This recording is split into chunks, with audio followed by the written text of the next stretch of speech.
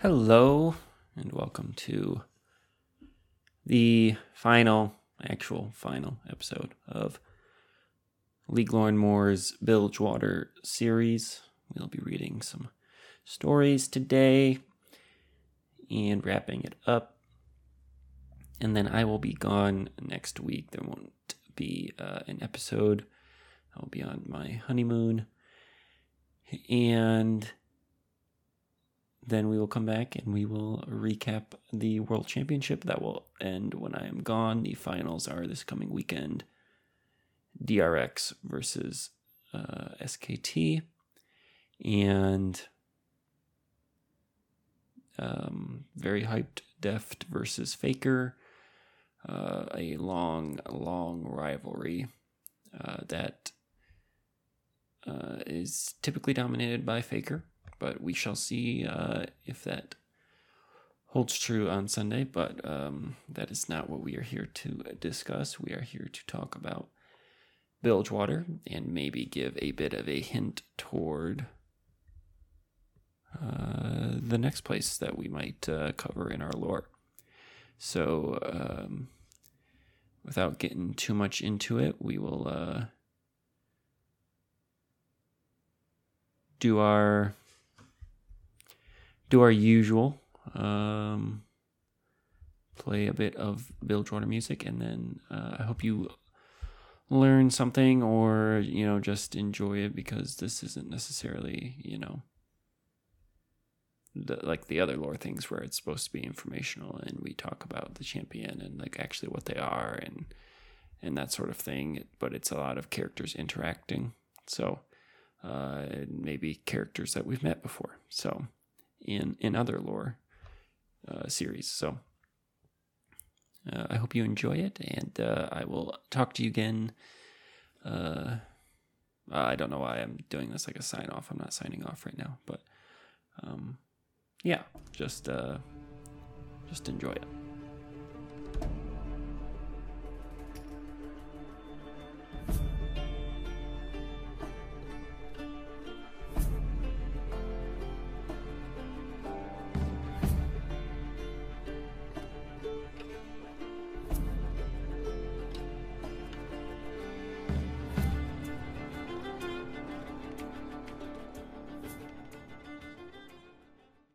The name of this short story is called Shadow and Fortune by Graham McNeil, and we have read an excerpt from this in the past. But now we will read the whole thing through. The butcher blades had hung the jackdaw from a rusted marlin spike through his jawbone and left him for the quayside scavengers. This was the 17th murdered ganger the hooded man had seen tonight. A slow night by Bilgewater's standards, at least since the Corsair King had fallen. Red-fanged wharf rats had already eaten most of the hanged man's feet and were perched on stacked creels to tear at the soft meat of his calves. The hooded man kept on walking. "Help me." The words were wet, squeezed up through a throat clogged with blood. The hooded man spun, hands reaching toward the weapons slung on his wide belt. Incredibly, the jackdaw was still alive on the bone-handled spike. The hooks stuck it deep into the wooden frame of a loading crane. No way to get the jackdaw down without tearing his skull to splinters. "Help me," he said again. The hooded man paused, considering the jackdaw's request. "What for?" he said at last. "Even if I get you down from there, you will be dead by morning." The jackdaw carefully lifted his hand to a concealed pocket in his patchwork jerkin and removed a golden kraken. Even in the dim light, the hooded man saw it was genuine. The scavengers hissed and raised their hackles as he approached. Wharf rats weren't large, but meat as warm as this wasn't a prize to be surrendered lightly. They bared long, needle-like fangs, spitting diseased gobbets of saliva. He kicked one rat out over the water. He crushed a second underfoot. They snapped and bit, but nimble footwork kept any from tasting his flesh. His every movement smooth and precise. He killed another 3 before the rest scattered to the shadows, sullen eyes glaring red in the darkness. The hooded man stood beside the jackdaw. His features were hidden, but the light of a rogue's moon suggested a face that no longer smiled. "Death is here for you," he said. "Embrace it, safe in the knowledge I will ensure it is final." He reached into his coat and withdrew a glittering spike of silver, 2 handspans long and engraved with curling symbols spiraling along its length. It resembled an ornate leather worker's awl. He placed the tip under the dying man's chin. The man's eyes widened and his hands scrabbled at the hooded man's sleeve as he looked out over the vast expanse of ocean. The sea was a black mirror shimmering with the glow of myriad candles. Quayside braziers and lamplight warped through salvaged glass from 1,000 cliffside hulks. "You know what lurks over the horizon," he said. "You know the horror it brings, and yet you tear at each other like rabid beasts. It makes no sense to me." He turned and hammered the heel of his palm against the flattened haft of the awl, driving the spike up into the man's brain. A last corpse rattle and the jackdaw's pain ended. The gold coin fell from the dead man's fingers and rolled into the ocean with a soft splash. The man withdrew the spike and wiped it clean on the jackdaw's ragged shirt. He returned it to the sheath inside his coat and removed a golden needle and a length of silver thread dipped in waters drawn from an Ionian spring. Working with the skill of one who had performed this service many times before, he sewed the man's eyes and lips shut. As he worked, he spoke words taught to him a lifetime ago, words first ill-spoken by a long-dead king. "Now the dead cannot claim you," he said as he finished his work and replaced his implements.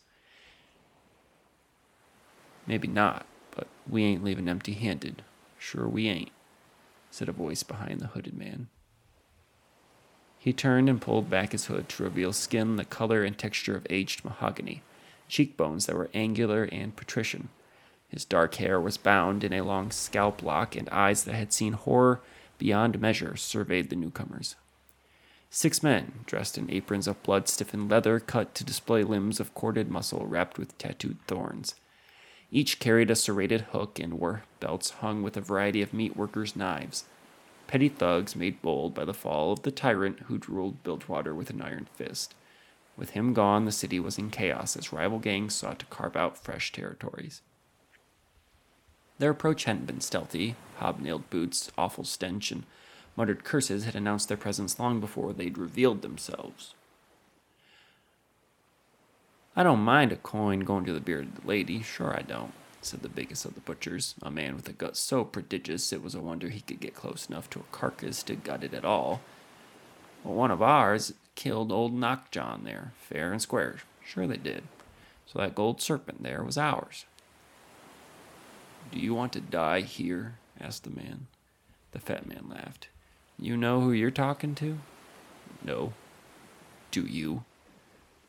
"Go on, then. Tell me so I can carve it on the rock I'll use to sink your bones."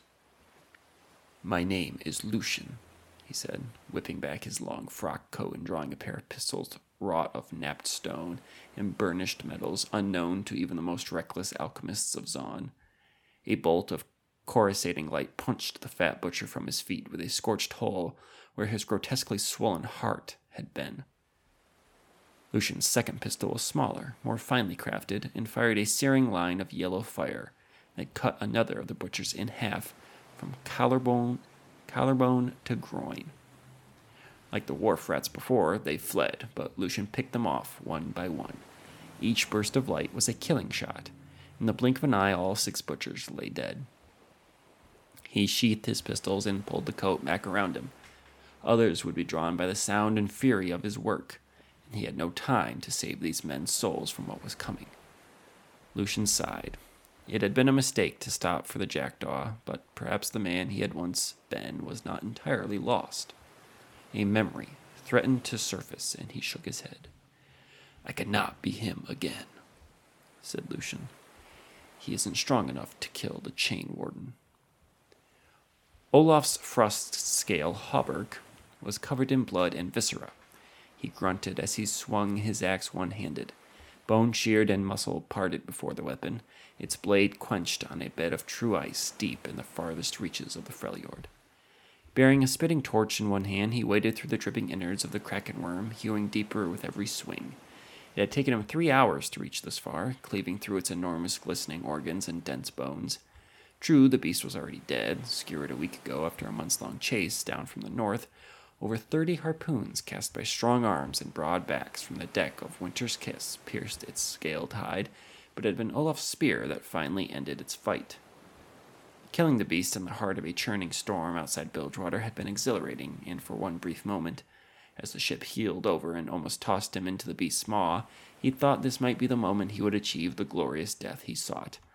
But then Svarfell, the helmsman, curse his mighty shoulder, centered the rudder to right the ship. And sadly Olaf had lived, another day closer to the terror of dying peacefully in his bed as a gray-bearded ancient.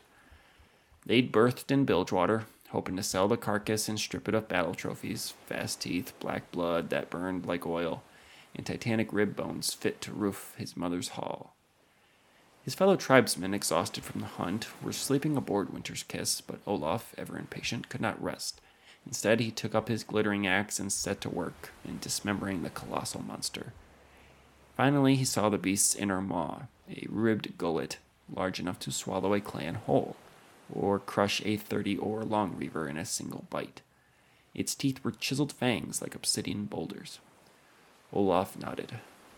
Yeah, fit to ring a hearth circle of the Windwalkers and the readers of Bones and Ash. He jammed the spiked base of the torch into the meat of the krakenworm's flesh and set to work, hacking at the jawbone until a tooth came loose. Hooking the axe to his belt, Olaf lifted it clear and set it upon his shoulder, grunting at the enormous weight.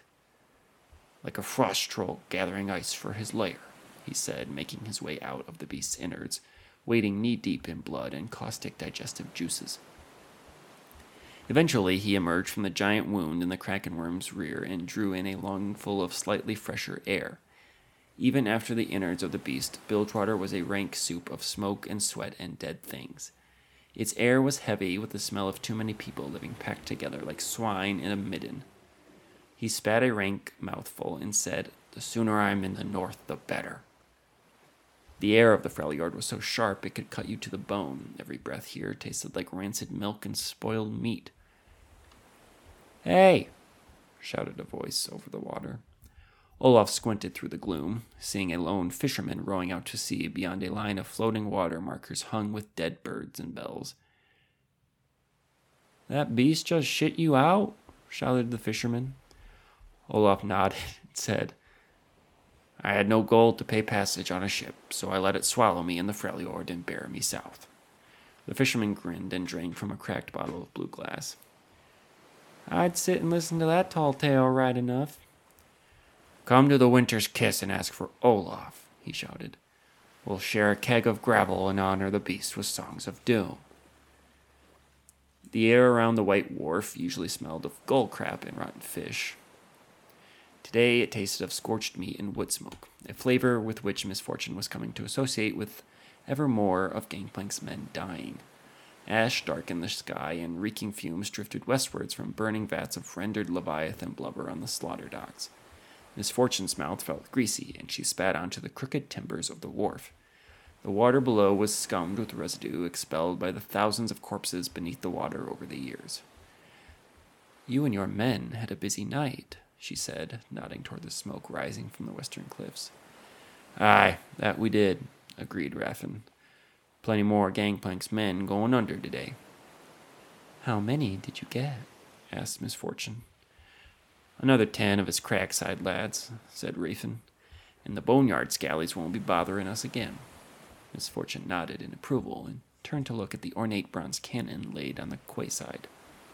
Jackknife Byrne lay inside the barrel, finally dead from the gut shot he'd taken on the day everything changed, the day the dead pool exploded in full view of Bilgewater. A gunshot meant for her. Now it was time for Byrne to go down among the dead men, and she owed it to him to be there to see him go under. Around 200 men and women had come to pay their respects, her own lieutenants. Byrne's old gang members and strangers she thought might be former crewmen or curious gawkers hoping to see the woman who'd brought down Gangplank. Burns said he'd once run his own ship, a two-masted brigantine that was the terror of the Noxian coast. But she only had his word for that. Maybe that was true. Maybe it wasn't. But in Bilgewater, more often than not, the truth was far stranger than any tale spun by the city's many chanty men. "I see you got them fighting each other on the slaughter docks as well," said Misfortune, brushing particles of ash from her lapels. Long red hair spilled from beneath a tricorn hat and gathered on the shoulders of her formal frock coat. "Yeah, it wasn't hard to turn the Rat Town dogs and Wharf Kings against each other," said Raven. "Ben Goller's always had his eye on that patch. Says Traven's boys took it from his old man a decade ago." "That true?" "Who knows?" said Raven. Don't matter no how. Galler would say anything to get control of that port of the docks. I just helped him along." "Not much left to control over there now." "No," agreed Raven with a grin. "They pretty much killed the hell out of each other. Don't reckon we'll get trouble from either of them gangs anytime soon." "Another week like this, and there won't be any of Gangplank's people left alive." Raven gave her a strange look, and Misfortune pretended not to notice. "Come on, let's get Burns sunk," said Misfortune. They walked over to the cannon, ready to roll it into the sea. A forest of wooden markers dotted the scummed surface of the water, ranging from simple wooden discs to elaborate sculptures of sea worms. "Anyone want to say anything?" said Misfortune. Nobody did, and she nodded to Raven, but before they could tip the cannon into the water, a booming voice echoed over the wharf. "I bring words for him." Misfortune turned to see a giant of a woman, clad in colorful robes and acres of fabric, striding down the docks towards them. A posse of tattooed menfolk accompanied her, a dozen youths armed with tooth-bladed spears, wide-mouthed pistols, and hooked clubs. They swaggered like the cocksure gangers they were, standing with their priestess like they owned the docks. Seven hells, what's she doing here? Did Alawi know Burn? "No, she knows me," said Misfortune. "I heard that her and Gangplank used to... you know." "Really?" "So the scuttlebutt goes." "By the bearded lady, no wonder Okau's men have given us such a hard time these last few weeks."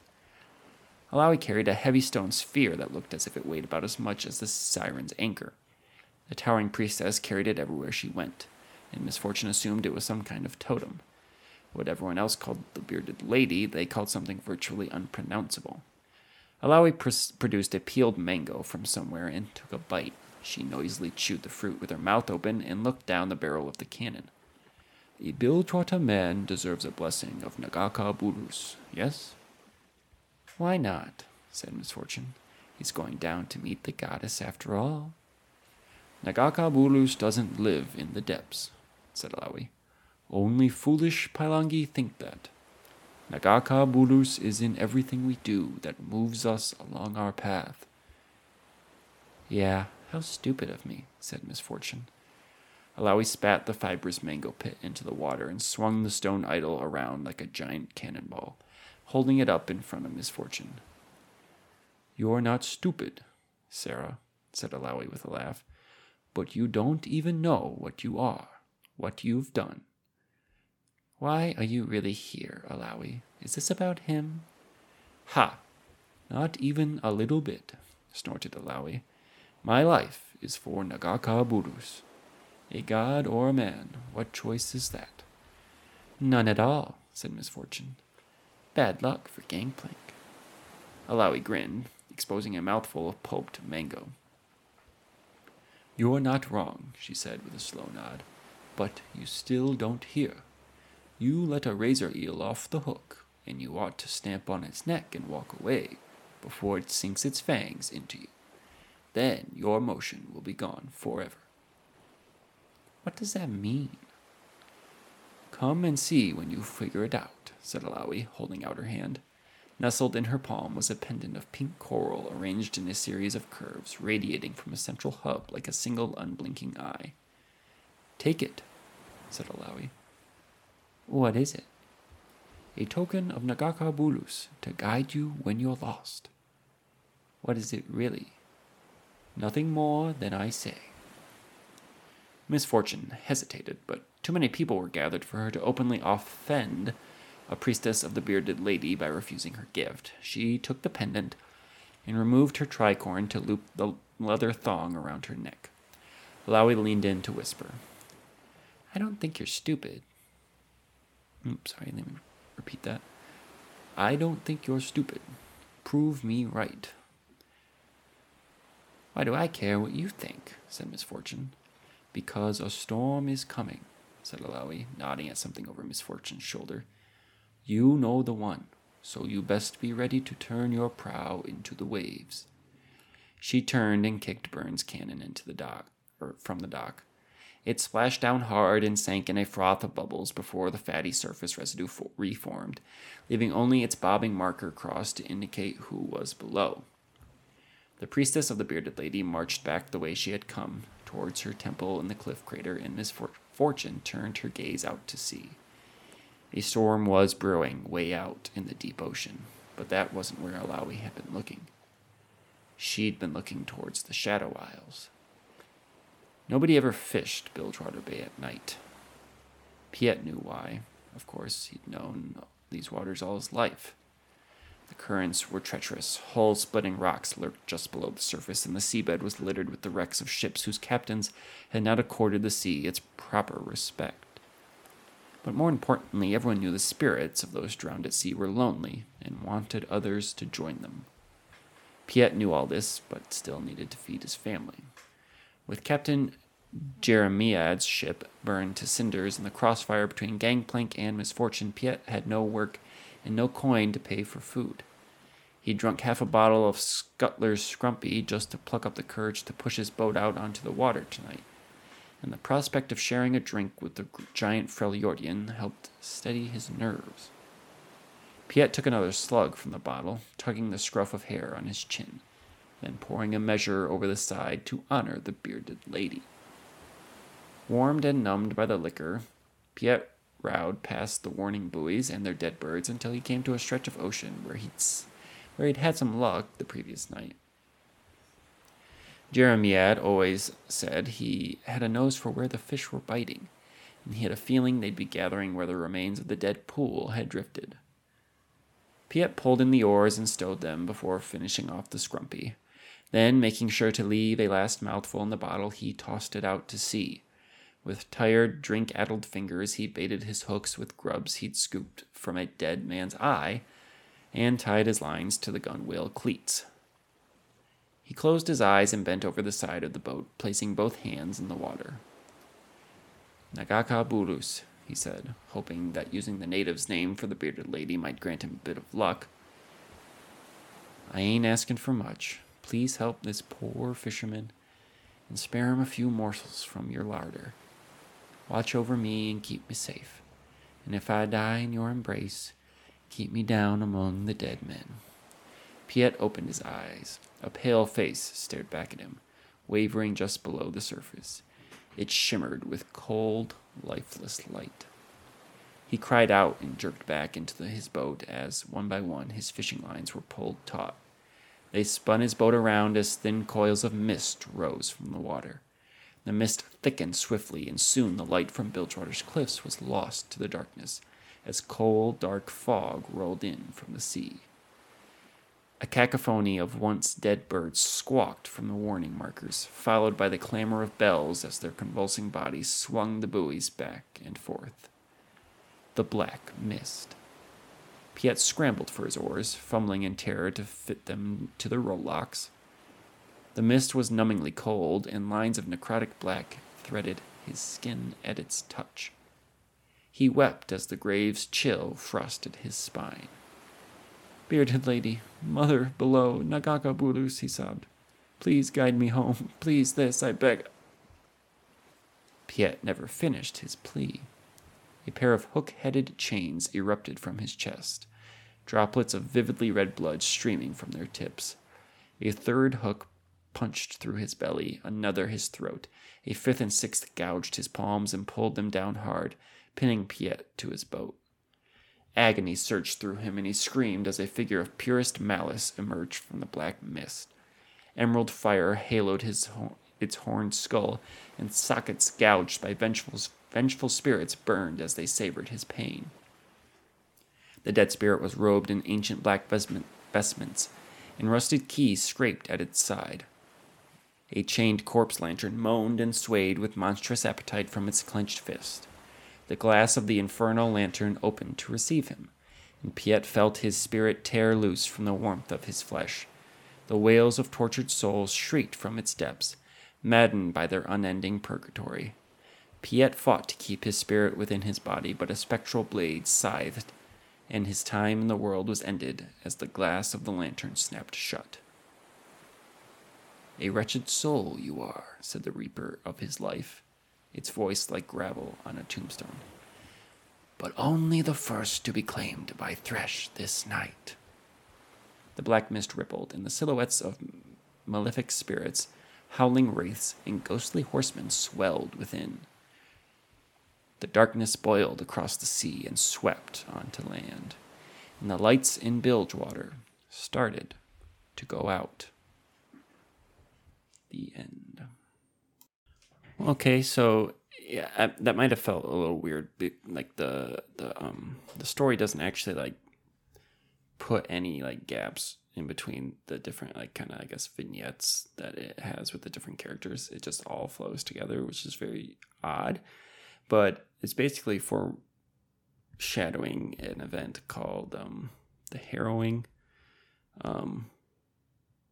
which is a storm / like attack type thing that comes from the Shadow Isles, which is the Thresh guy there at the end. He is an agent of the Shadow Isles and of Viego, and he is the main antagonist to the first character in the story, Lucian. And we will get into their stories here in the future. And it's a very cool hero versus villain storyline. So yeah, we had Lucian, Olaf, Misfortune, Alawi, and then Thresh there at the end with the fisherman, who is not Piet, who is not a character in the game. But these characters were part of the some of them are sentinels. Like in there is an event that League put out, like where there was the Shadow Isles. You know, they're trying to take over the world and spreading black mist all over Runeterra. And then, you know, there's a group of champions called Sentinels, which had Lucian and Olaf and all these people, and they fought back against the ghouls and the wraiths and all those creatures. And so, but we will get into that in our next lore series, and then we will take a look at all those characters. So like I said earlier, I will be gone next week, and there will be no episode, and then afterwards we will try and get Atreyu back in here and talk about how I destroyed him in our Worlds team draft. And yeah, that'll be it. Thank you so much for listening. I hope you have a great week. And yeah, that's it. So have fun. Don't do drugs, I guess. But no, I will see you guys later. Thanks so much for listening.